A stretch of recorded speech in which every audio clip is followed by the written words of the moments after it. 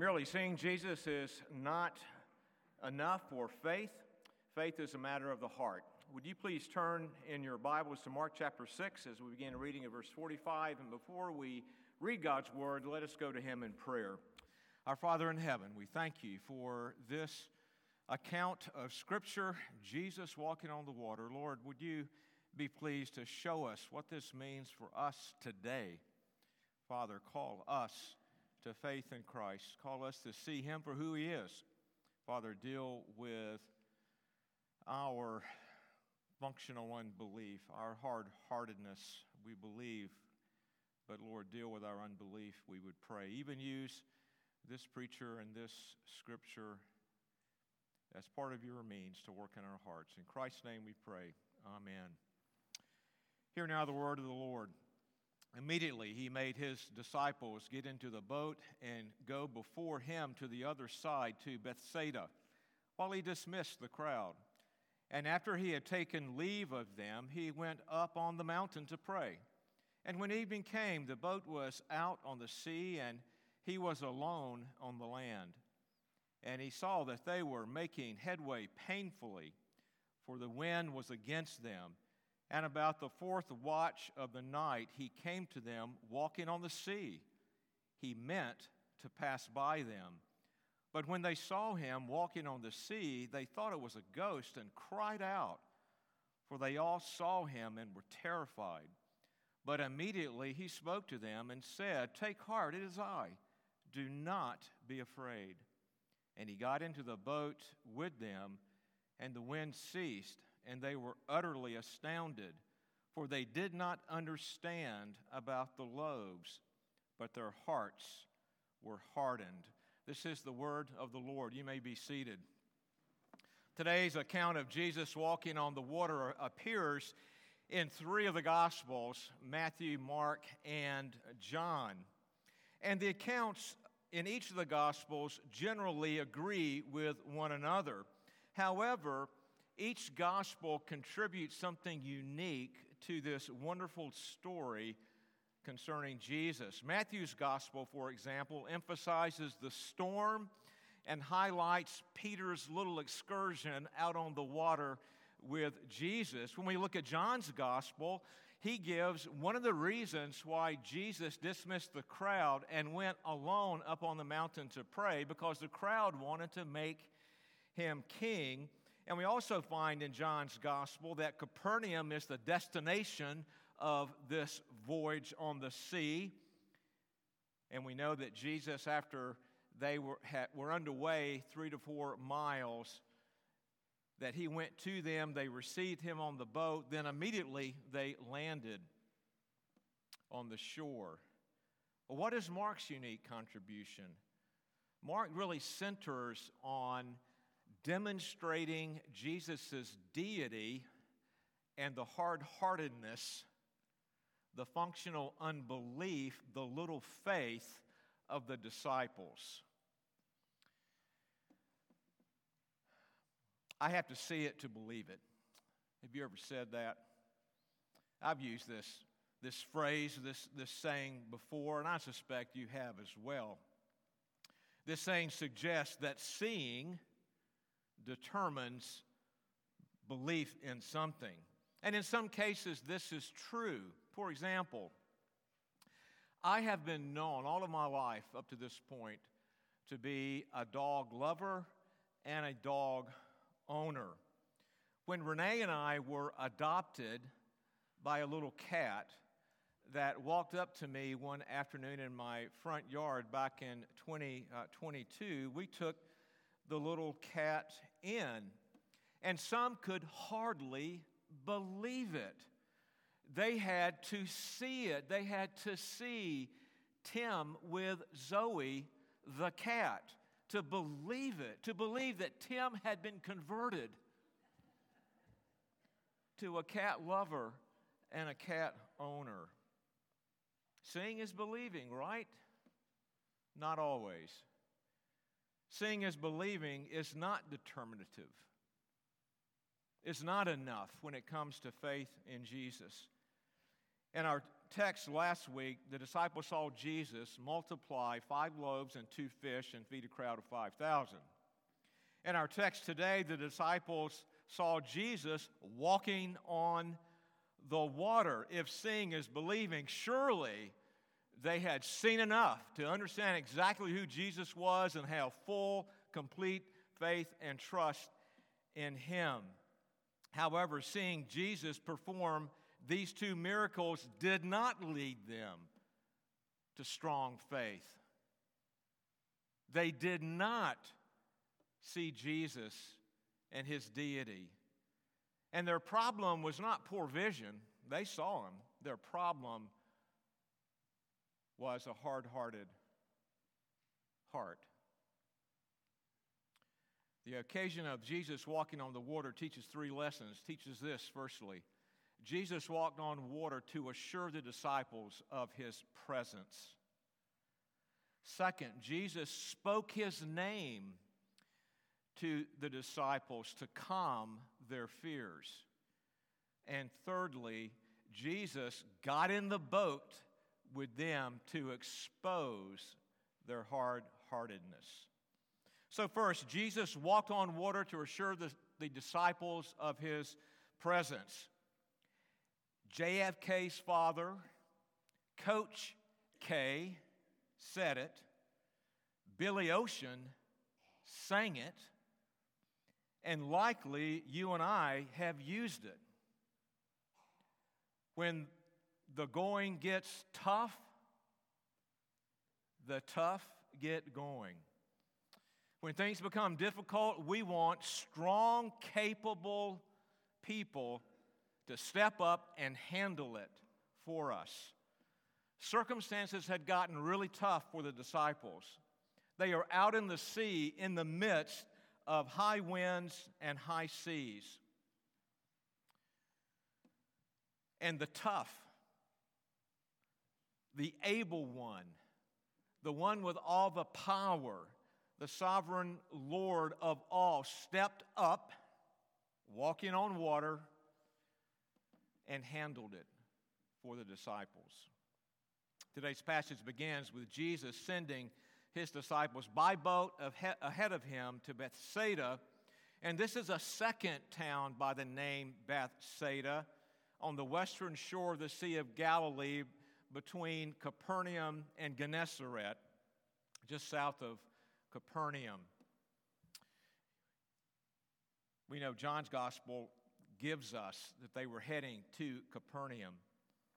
So generally, this accords with the accounts of the Gospels. However, we know from verse 53 of Mark 6 that they did not land at Bethsaida, did not land at Capernaum. Likely the winds blew them further south. They actually landed, made land, went ashore at Gennesaret. And we'll look at that next week.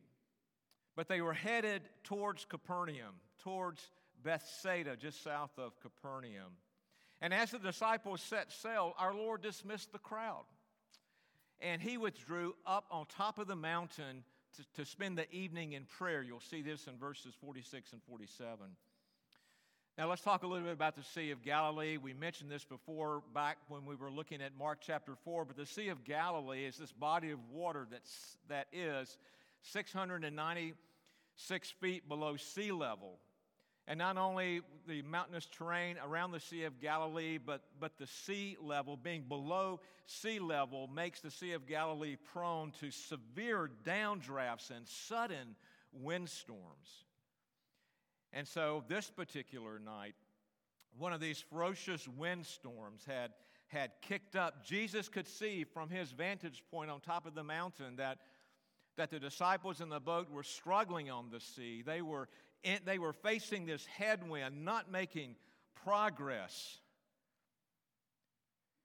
probably in fear of being capsized and drowned. And so at the fourth watch, which is about 3 in the morning to 6 in the morning, our Lord, the text says in verse 48, came to them walking on the sea. Now we need to talk about that, walking on the sea in the midst of this ferocious windstorm, meaning that there were probably pretty significant waves out on the Sea of Galilee. Jesus walking out on the water meant that Jesus was walking on waves.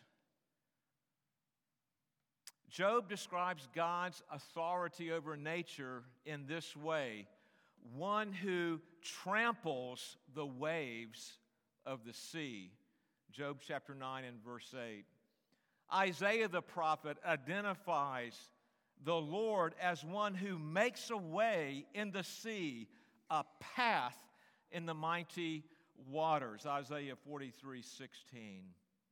Jesus, the sovereign Lord of all, with all authority and power, who calmed the sea in that episode in Mark chapter 4, now walks on the waves and subdues them, demonstrating once again his divine nature. And verse 48 states that he meant to pass them by. So what does this mean? Is Mark trying to tell us that the Lord intended for the disciples not to see him? That he would be walking on the waves at some distance so they would not be able to recognize him? No, that is not it at all. Our Lord's intent was for the disciples to see him, and more for his disciples to see his glory as the sovereign Lord over all. Jesus passing by the disciples, walking on the waves, echoes what we heard Jim read from Exodus 33 and Exodus 34. Jim did a great job introducing the background to this passage. But God said to Moses and to the nation of Israel, "My presence will go with you, and I will give you rest." Chapter 33 and verse 14. And then Moses, as if, because of God saying, "I will not go with you," and now Moses interceding on behalf of Israel, as Jim brought up. And now God's saying, "I will go with you. My presence will be with you." Moses needed a little bit of assurance. And so he asked to see God's glory. And God hid Moses in the rock so that Moses would not be able to see his face because he couldn't bear it. And Moses just caught a glimpse of the backside of God's glory. And as Moses is there in the cleft of the rock, God passed by. As the disciples were there in the boat, fearing for their life, Jesus passed by. Jesus passed by to show his glory and to assure the disciples that the Lord of all is present with them in the midst of the difficulty on the sea. Mark tells us in verse 45 that Jesus sent his disciples ahead of him to the other side, to the western shore of the Sea of Galilee. And this implies a promise that Jesus would join them, to be present with them. But I'm sure they never expected Jesus to join them walking on the waves, passing them by. But the Lord did fulfill this promise, showing that he is the one who fulfills promises, the promises of God, the promises of the covenant.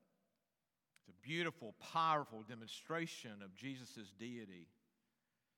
Who stepped up to handle the difficulty in which the disciples found themselves? Jesus, the sovereign Lord of all, passed them by. Behold his glory, be assured of his presence. When we're in trouble, what might trouble look like in our lives? It could look like a host of things. I'll just name a few. Spiritual dryness, physical ailments, physically sick, physically injured, physically struggling in some way? What about emotional difficulties that we face? What about financial burdens? What about sorrowing over a loss? What about just simply being confused with what is happening, not being able to connect the dots with circumstances? When the going gets tough, we need a tough one to get going and to step up and to handle it. And the toughest one that we need, the one that we need, is the one that stepped up and handled it walking on the waves in the Sea of Galilee. Jesus has promised his powerful presence as the sovereign Lord with his people. As his glory passes by, we are assured of his presence with us. We are never alone in difficulties. We need to remember that. Jesus is there gloriously present, trampling down the waves. And so what is our response? Cry out to him, trust him, embrace him, rest by faith in his glorious presence. We have the promise of Jesus' presence at the very end of the Great Commission, the very end of the Gospel of Matthew. When Jesus said, "Go therefore and make disciples of all nations, this is my commission to you." And what were his last words in the Gospel of Matthew? "And behold, I am with you always to the end of the age." We need to remember that. Our God is with us in the midst of difficulty, trampling the waves. Second, Jesus spoke his name to calm the disciples' fears as they were terrified by Jesus' presence. Have you ever been startled by someone that came up to you and you didn't recognize them, and you just all of a sudden you were fearful? Only after that person identifies him or herself is that fear relieved. Well, the disciples were startled at Jesus' presence. They didn't connect a dot to Jesus passing them by, his glorious presence that was there to assure them. They were troubled, fearful. The disciples thought in verse 49 they saw a ghost. And we may think, well, that's kind of weird, but the reaction may be part of what was commonly believed in that day, that spirits at night, in this case a water spirit, appeared to bring disaster. And so they likely thought that this spirit was out there walking on the water only to be a part of the waves and the wind, causing them to capsize and sink and drown. They thought they were done for on the sea. And so they cried out. They didn't cry out in faith. They cried out in terror. They screamed. They had seen a ghost. We might say they were scared to death. And note that all of them on board, even Peter, were greatly alarmed. They were in full panic mode, so terrified, so paralyzed by fear, they couldn't do anything to avert this impending disaster. They were even incapable, not even Peter was capable of encouraging the others on the boat. He was just absolutely in fear, frozen. Think of a terrifying ride on a roller coaster. What are the only two things that we can do? And I've experienced this by sitting beside someone on a roller coaster. You grip the bar and you scream. And that very well describes the disciples gripping the side of the boat and screaming in terror. The voice of Jesus, I think this is beautiful, that the voice of Jesus broke through their screams. Because immediately, the text tells us, Jesus spoke to them. He encouraged them. He said, "Take heart, do not be afraid," verse 50.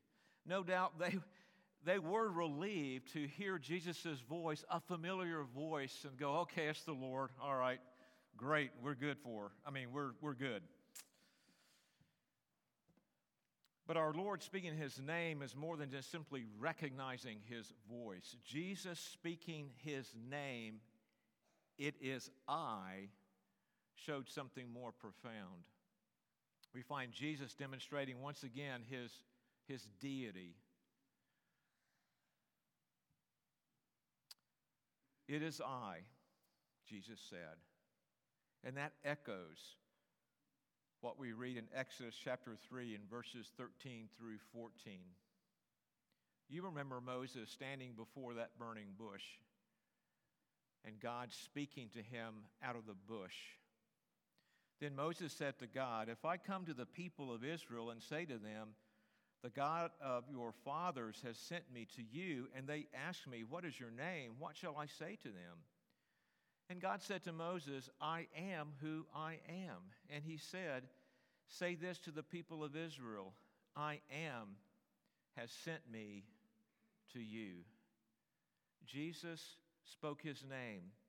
"It is I," demonstrating His deity. "It is I am." As Yahweh promised to be with Moses and the nation and provide for them by fulfilling all of those covenant promises to them, so Jesus sought to come and assure His disciples of His presence and provide for them to calm their fears and cause them to take courage in the midst of the difficulty. And the disciples were terrified by Jesus' presence, thinking He was a water spirit for their destruction. But in the midst of this perilous circumstance, they were commanded to take heart, do not fear, not because they misjudged the severity of the wind and the waves. No, it was a really difficult, dangerous, perilous situation. They were told to take heart and do not fear because of the one who identified Himself. It is I who I am. I'm the covenant.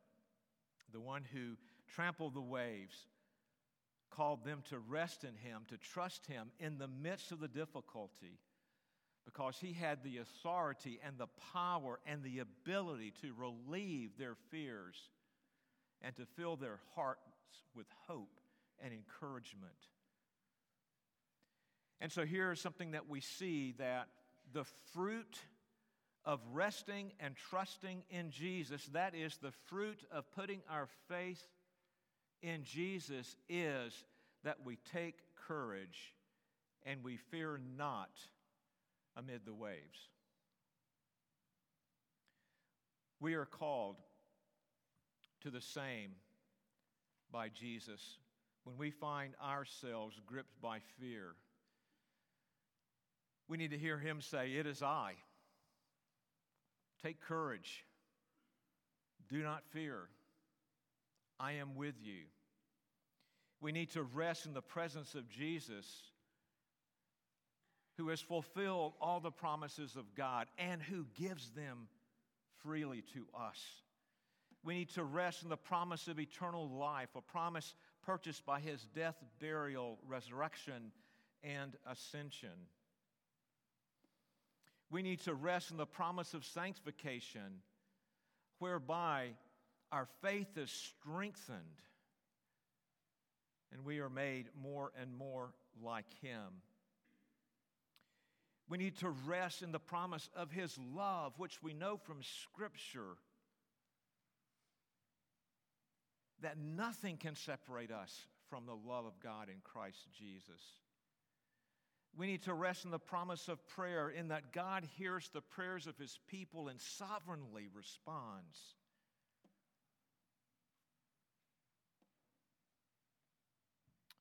We need to rest and trust in Jesus to give us courage and to calm our fears in the midst of difficulty. It's easy to be full of hope and joy, knowing that Jesus is with us when things are going well. And that may be a time of spiritual peril, because we can so easily become complacent. But how much we need to hear Jesus say, "It is I." Take courage. Do not fear when life is difficult. Jesus said in John 14, as the disciples were concerned with Jesus departing, "Let not your hearts be troubled. Believe in God. Believe also in me." Do not fear. Do not let your hearts be troubled. It is I. Put your faith in me. Now here's the question. Did the disciples put their faith in Jesus? Do we put our faith in Jesus? Third, the disciples' hard-heartedness and unbelief was exposed when Jesus got in the boat. And so I have found that being married to Renee, great wife, but I have found a spiritual reality here, and I think it's true for both of us, but I'm preaching, so I'll use it from my side, that my marriage to a really great wife is a tool in God's hands to expose my heart.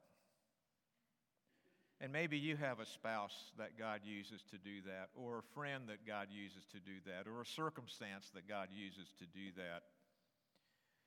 But I'm called to selflessly serve, selflessly sacrifice, selflessly lay down my life for Renee, right? Ephesians 5 might be a good text to show that. And just about every day, my self-centered, self-serving, selfish heart is exposed by Renee being with me. And I want to use that to show us that the disciples' hard-heartedness, their little faith, their unbelief, their functional unbelief was exposed when Jesus hopped in the boat with them. Jesus got in the boat, verse 51, the wind ceased, and the disciples were astounded. I think we need to say they astounded here is more, they simply could not connect the dots. They were perplexed. They were dumbfounded. It wasn't probably that the wind ceased. I mean, Jesus could have caused the winds to cease. I mean, he ultimately did, but it could have been just a natural thing, so we don't need to read more into that. But certainly we know they were astounded. Okay, the wind ceased, but also, I think even more, they were astounded that Jesus multiplied the loaves and the fish, that Jesus walked on water. Who does that?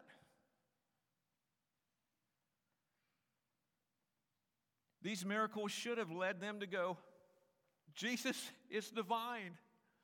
He is the sovereign Lord of all, but they didn't. They didn't believe. Jesus' divine actions did not lead to faith. It led to, what in the world is going on? I'm astonished. I'm astounded. Little faith. Remember Peter in Matthew's gospel, chapter 14 of Matthew. So Peter asked, Jesus is walking on water. And so Peter asked Jesus, "Hey, Lord, I want to come to you." And Jesus said, Come on, Peter. And what did Peter do? Do you remember that story? This is Mark's unique contribution to the walking on water episode.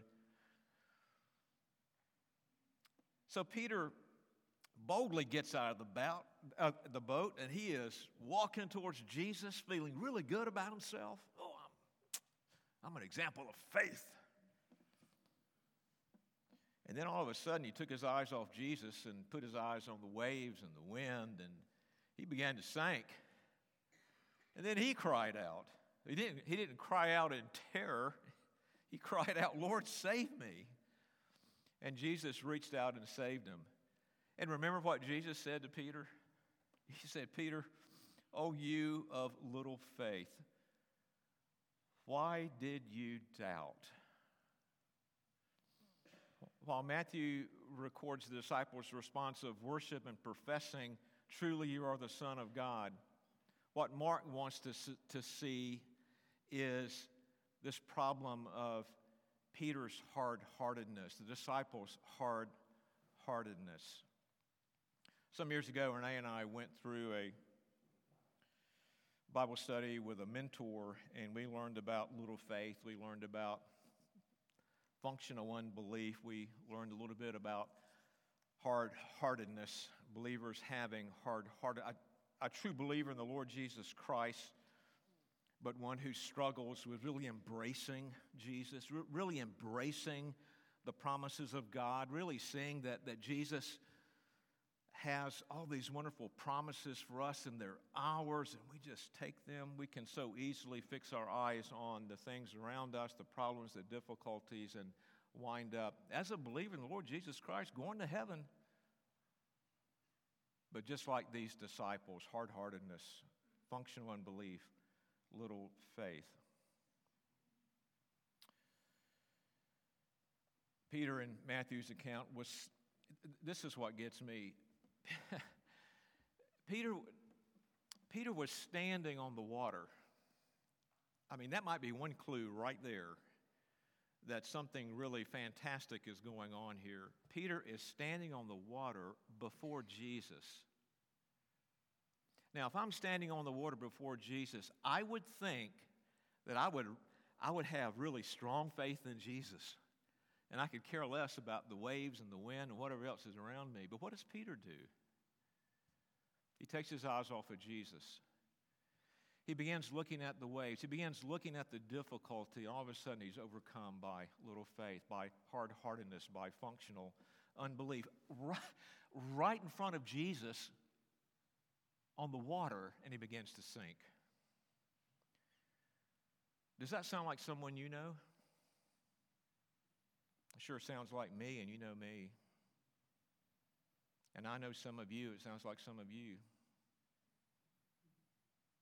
We can struggle so to really embrace Jesus and all that he has for us in our heart.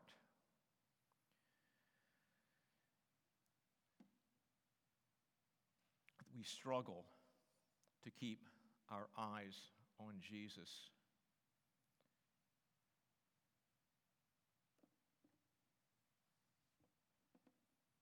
You know, when I take my eyes off of Jesus, I can become fixated on the economy, and I can become fixated on politics, and I can become fixated on I have a right for this and I have a right for that, and that person doesn't need to treat me that way or this way, and I can become fixated on do I have enough for retirement, and before you know it, I can be fixated on money, and I can then find myself, I'm a lover of money.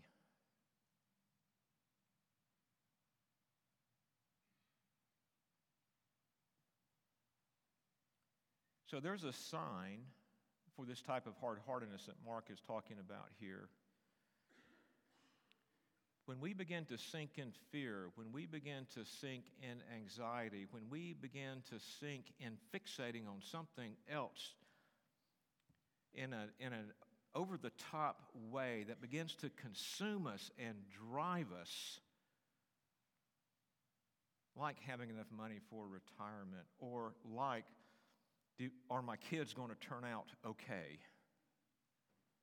You name it. Fill in the blank with whatever your example of sinking might be, whatever you're fixating on that is creating fear, anxiety, hard-heartedness, that is a sign indeed that we have taken our eyes off of Jesus and we are trusting and resting in something else as our Savior. And what is the remedy? What is the remedy to hard-heartedness? By the way, it's the same remedy for someone who is outside the kingdom of God, coming to see their sin in need of a Savior. The same remedy for them is the same remedy for Christians who have taken their eyes off of Jesus like Peter did and is sinking in fear and anxiety, being overcome with the concerns and cares of the world. Little faith, functional Unbelief. What is the remedy? Here it is. Repent of taking our eyes off of Jesus. Repent of being a lover of money. Repent of having our family or our children as our idols that we're gaining life from. Repent from treating work as the savior of your life. And turn to Jesus in faith. Repentance and belief. Merely seeing Jesus is not enough for faith. Faith is a matter of the heart. And if you truly want heart change, if you want to take your eyes off of the waves and the wind and put them back on Jesus, it begins with repentance. And it leads to faith in the sovereign Lord of all. Repentance and faith. That's what the disciples needed for their hard-heartedness, and that's what we need to do for ours. Let us pray. Father in heaven, we do pray and ask that you'd be pleased to bring us to see not if we are hard-hearted, but where we are hard-hearted, like the disciples, and lead us to repentance and to faith. In Christ, the sovereign Lord, we pray. Amen. Would you please take your hymnal, or actually look in your bulletin on page 6, as we stand and sing, Christ, the sure and steady anchor.